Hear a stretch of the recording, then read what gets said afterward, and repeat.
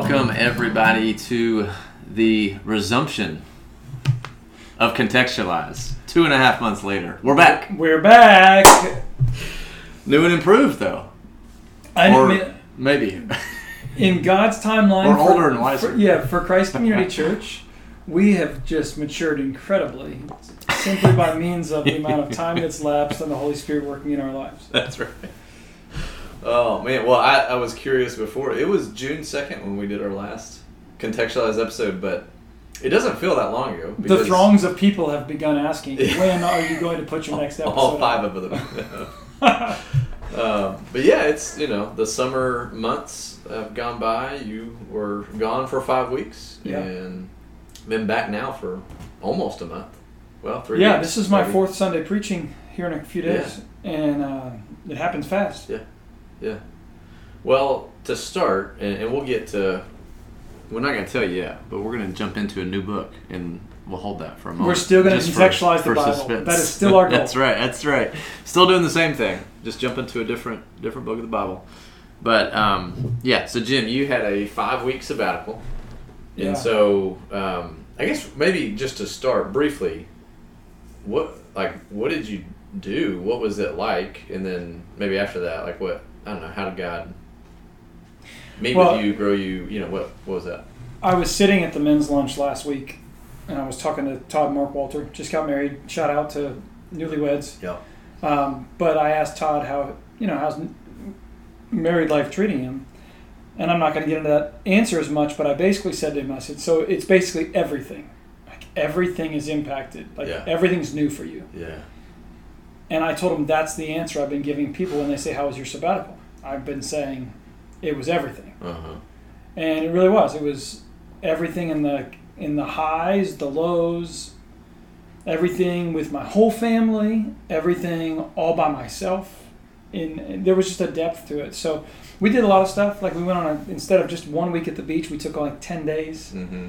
I haven't ever gone backpacking, at least in 20 years. Corey and I went when we first got married, but 5 days backpacking, and then had a week at home and worked on projects. Nate and I worked on a shed outside, built a shed, like a grill shed. That's fun. And then took another camping trip with the whole family. Yeah.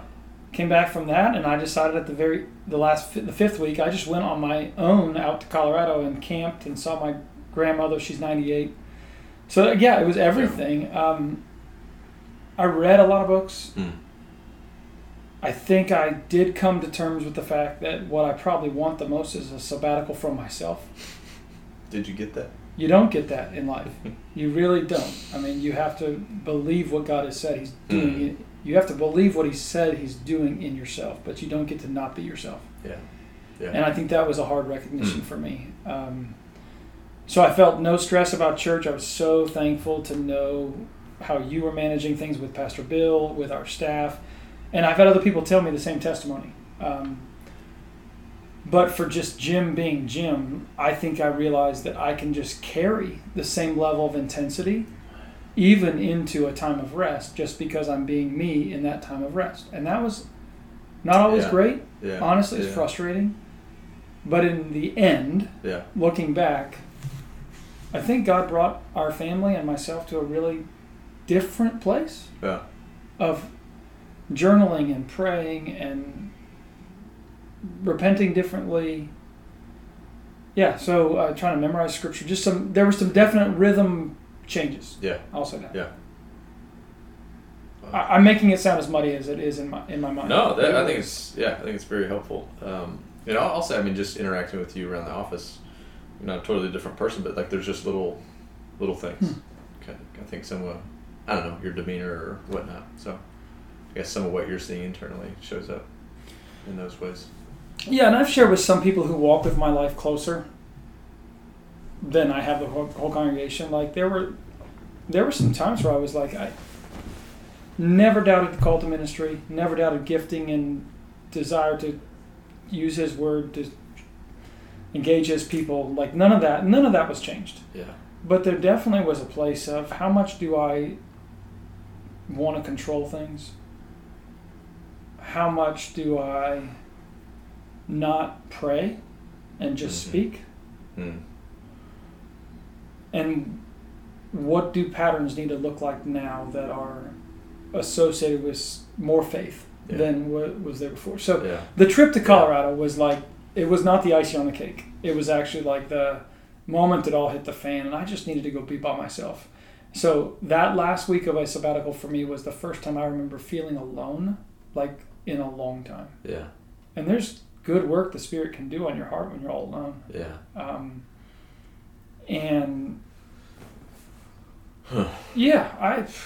What I'm hoping for is that there were some new interruptions to the status quo that will become new patterns, so that next summer, when we're blessed with that second set of 5 weeks, there's a totally different tone for my family and for my heart than this time around, which was more like, I haven't stopped churning for a long time. Yeah.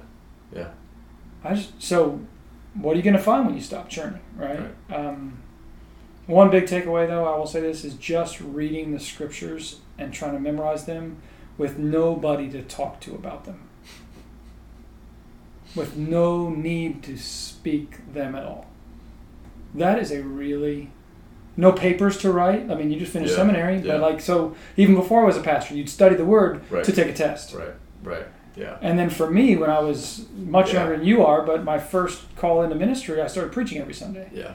Right. So I was either probably studying the scripture text, or reading the whole Bible because I was supposed to know it, or leading a Wednesday Bible study. Right. But it's far and away rare for a minister of the gospel just to read the scriptures and keep it to himself or pray through the change required in his own life. Yeah. And this forced that. Yeah. Sure. Man.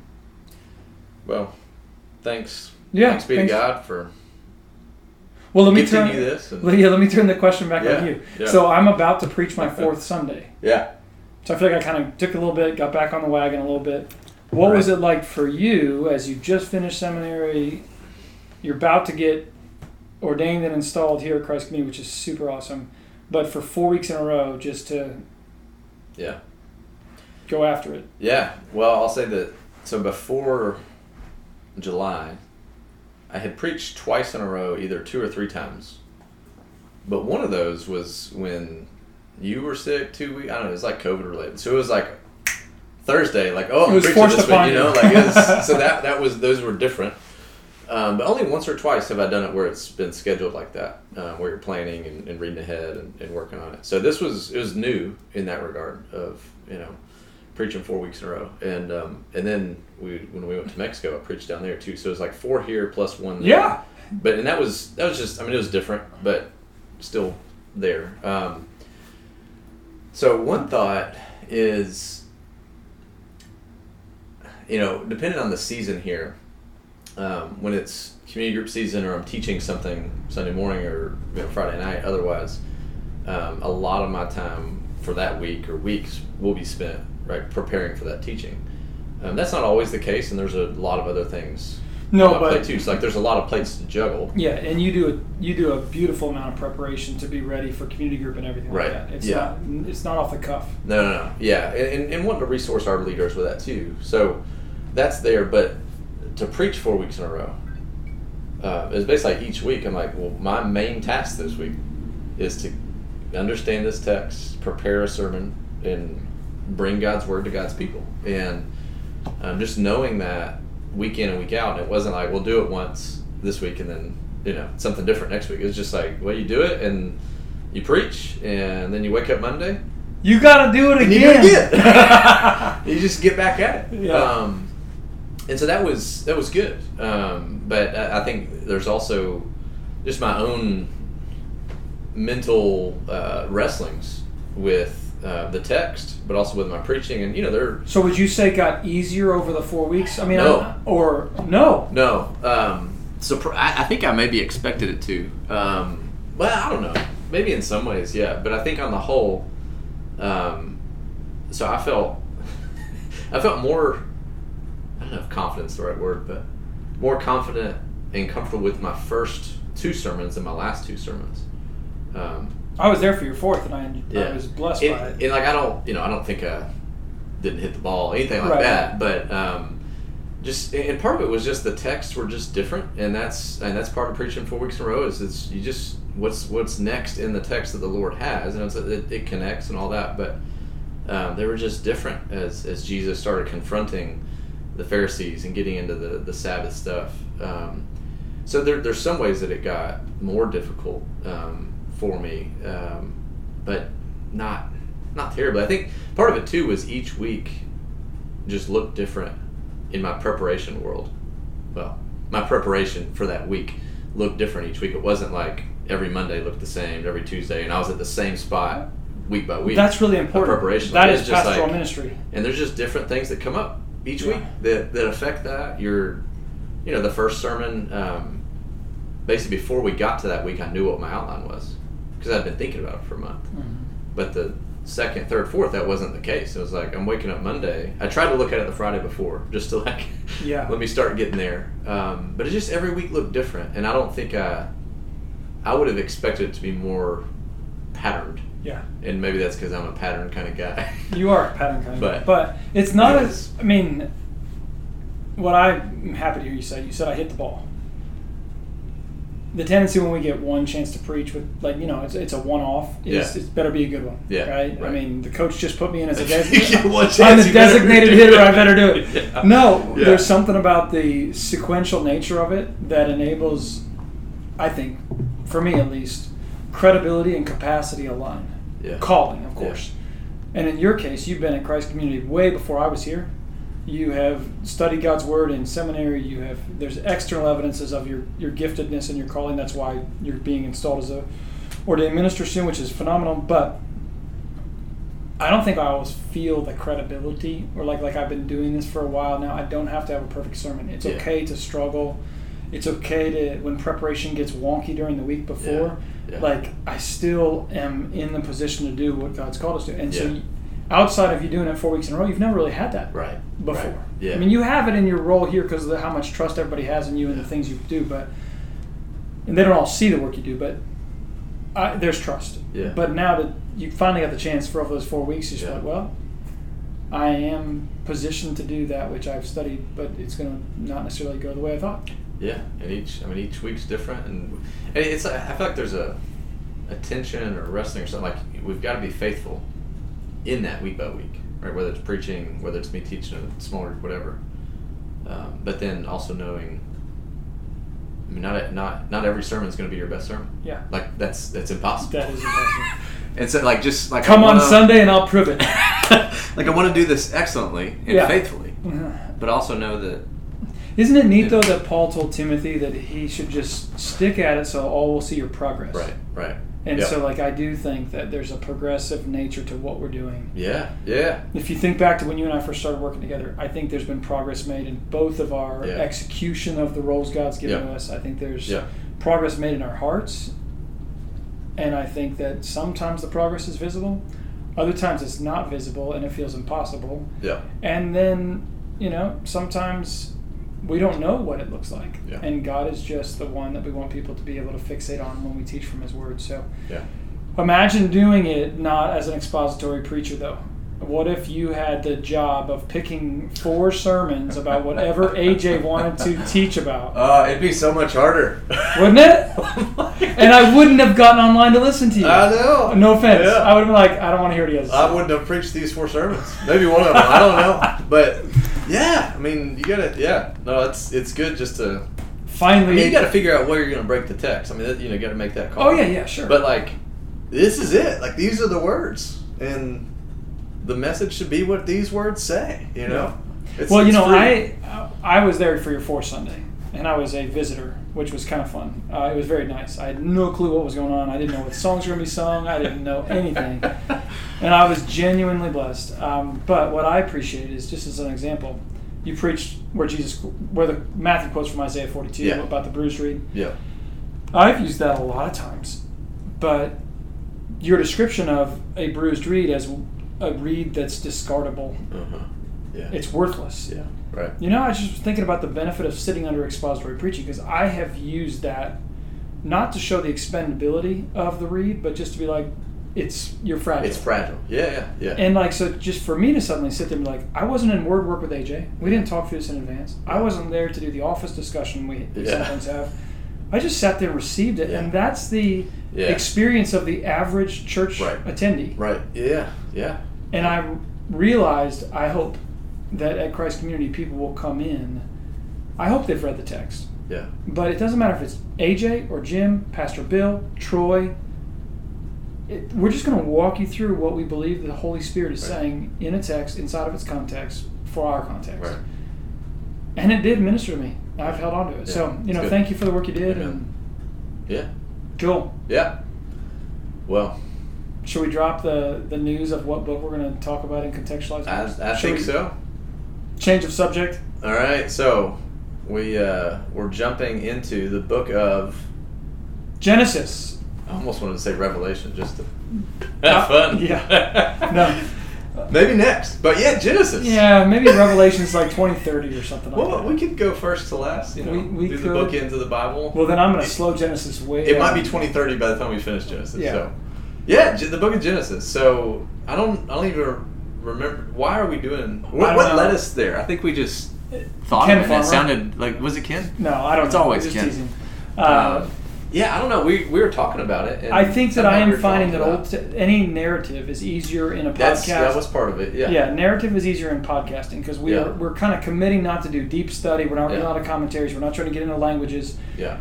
So to see the story of redemption unfold and then talk about it is not only more doable, but it's enjoyable, and I think it's applicable in this whole... Yeah, it works well in this context. Yeah. But just for us we're in Matthew right now. Yep.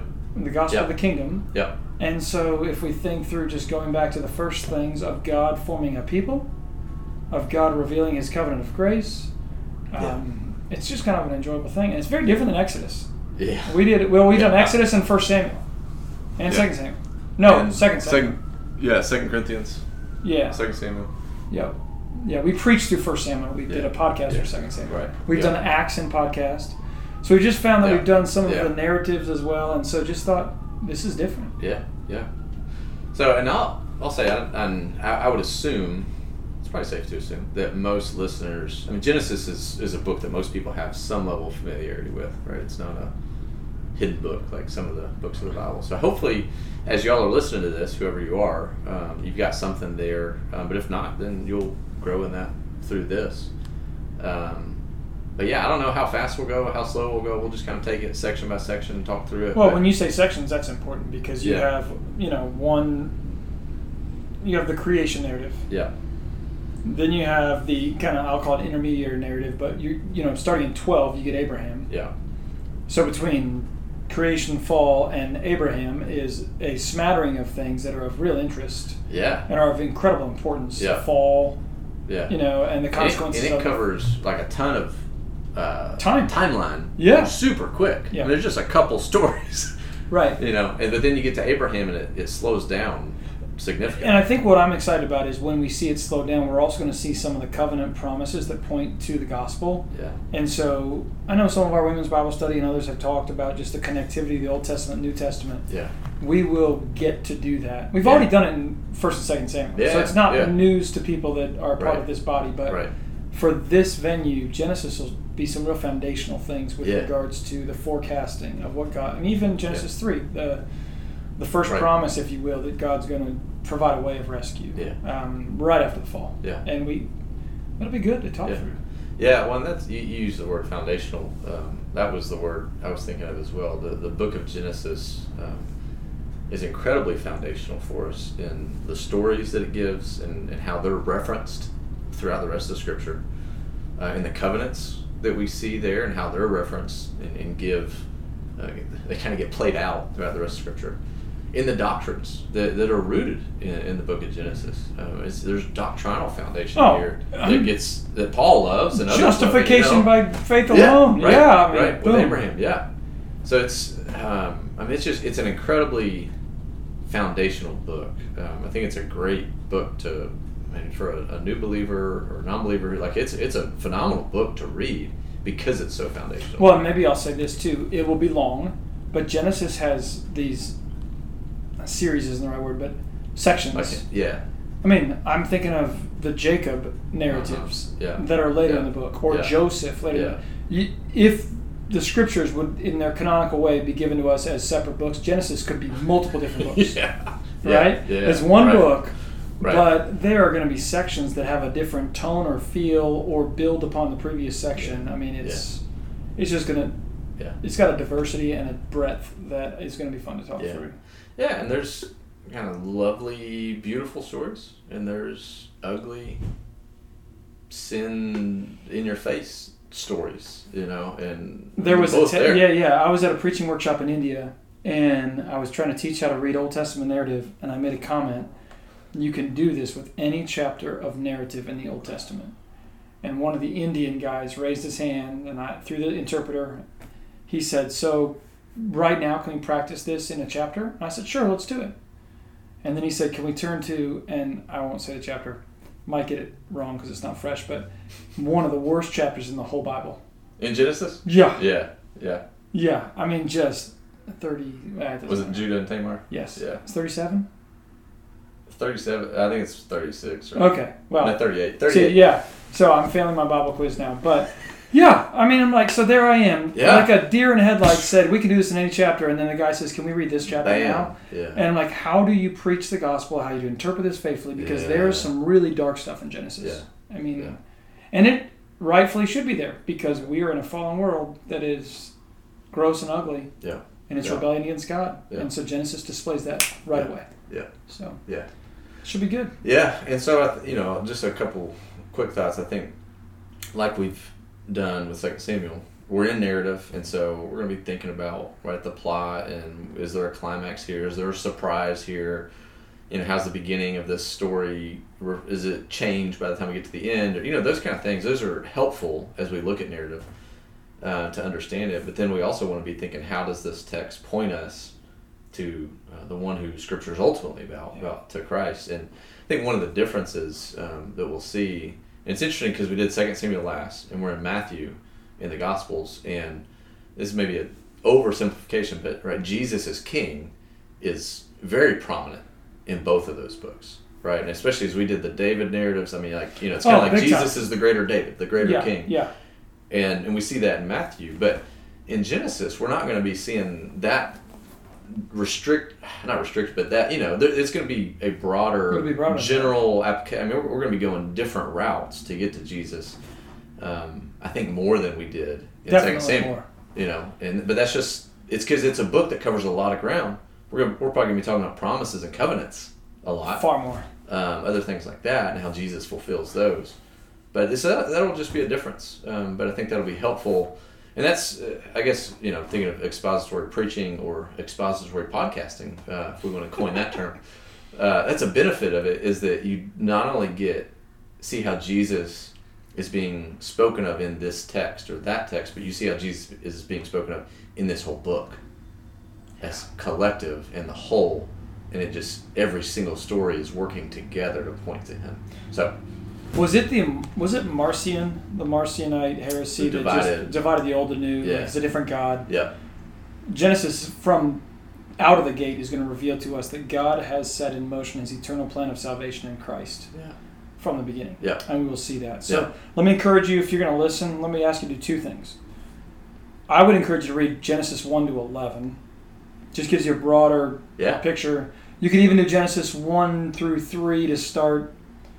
But go ahead and just read a bigger swath and know that we're going to start piecemeal whenever we do our next podcast. It won't be 3 months from now, I promise. So that's one thing. 3 days. Read either Genesis 1 to 3 and meditate on it. Keep reading it, read it, reread it. Or do Genesis 1 to 11, read it a few different times. Or listen to it. I mean, listen to it. While you're driving, listen to it. Absolutely, listen to it. Second thing, if you have a friend, we don't get a ton of listeners. We get more than we did at the beginning. But we have several people who love to listen, and that's encouraging. So I have run into family members who do not live here, of church members, who have wanted to talk podcasts whenever they visit their grandchildren. Like, huh? Okay. Wait, I don't know who you are. I think this is important. If you have friends who are believers, even in other churches, just say, this is something I'm listening to because it's a diet. And the reason for that is not so we'll have people that listen. You now have someone, I mean, AJ and I are just talking about the Bible together. Yeah. That's all we're doing. Yeah. If you listen, go ask somebody else to listen and then talk about Genesis 1 together. Yeah. So if you didn't do that last year when you listened to us or last podcast, do it this time. Just say, hey, I want listen to this whenever it comes out. It's once a week for 35 minutes or whatever. Yeah. And then we have something to talk about. See Yeah. if that doesn't serve you and your friendship to have the Word of God be an interpretive grid for your life and friendship together. So that's kind of just a bold share. Yeah. And we'll know if you're doing it because we have such small amount. Well, yeah. If our 50 listeners turn to 100, then everybody allowed it to multiply. Then we'll yeah, that's good. Man, anything else from you? No, it's just good to.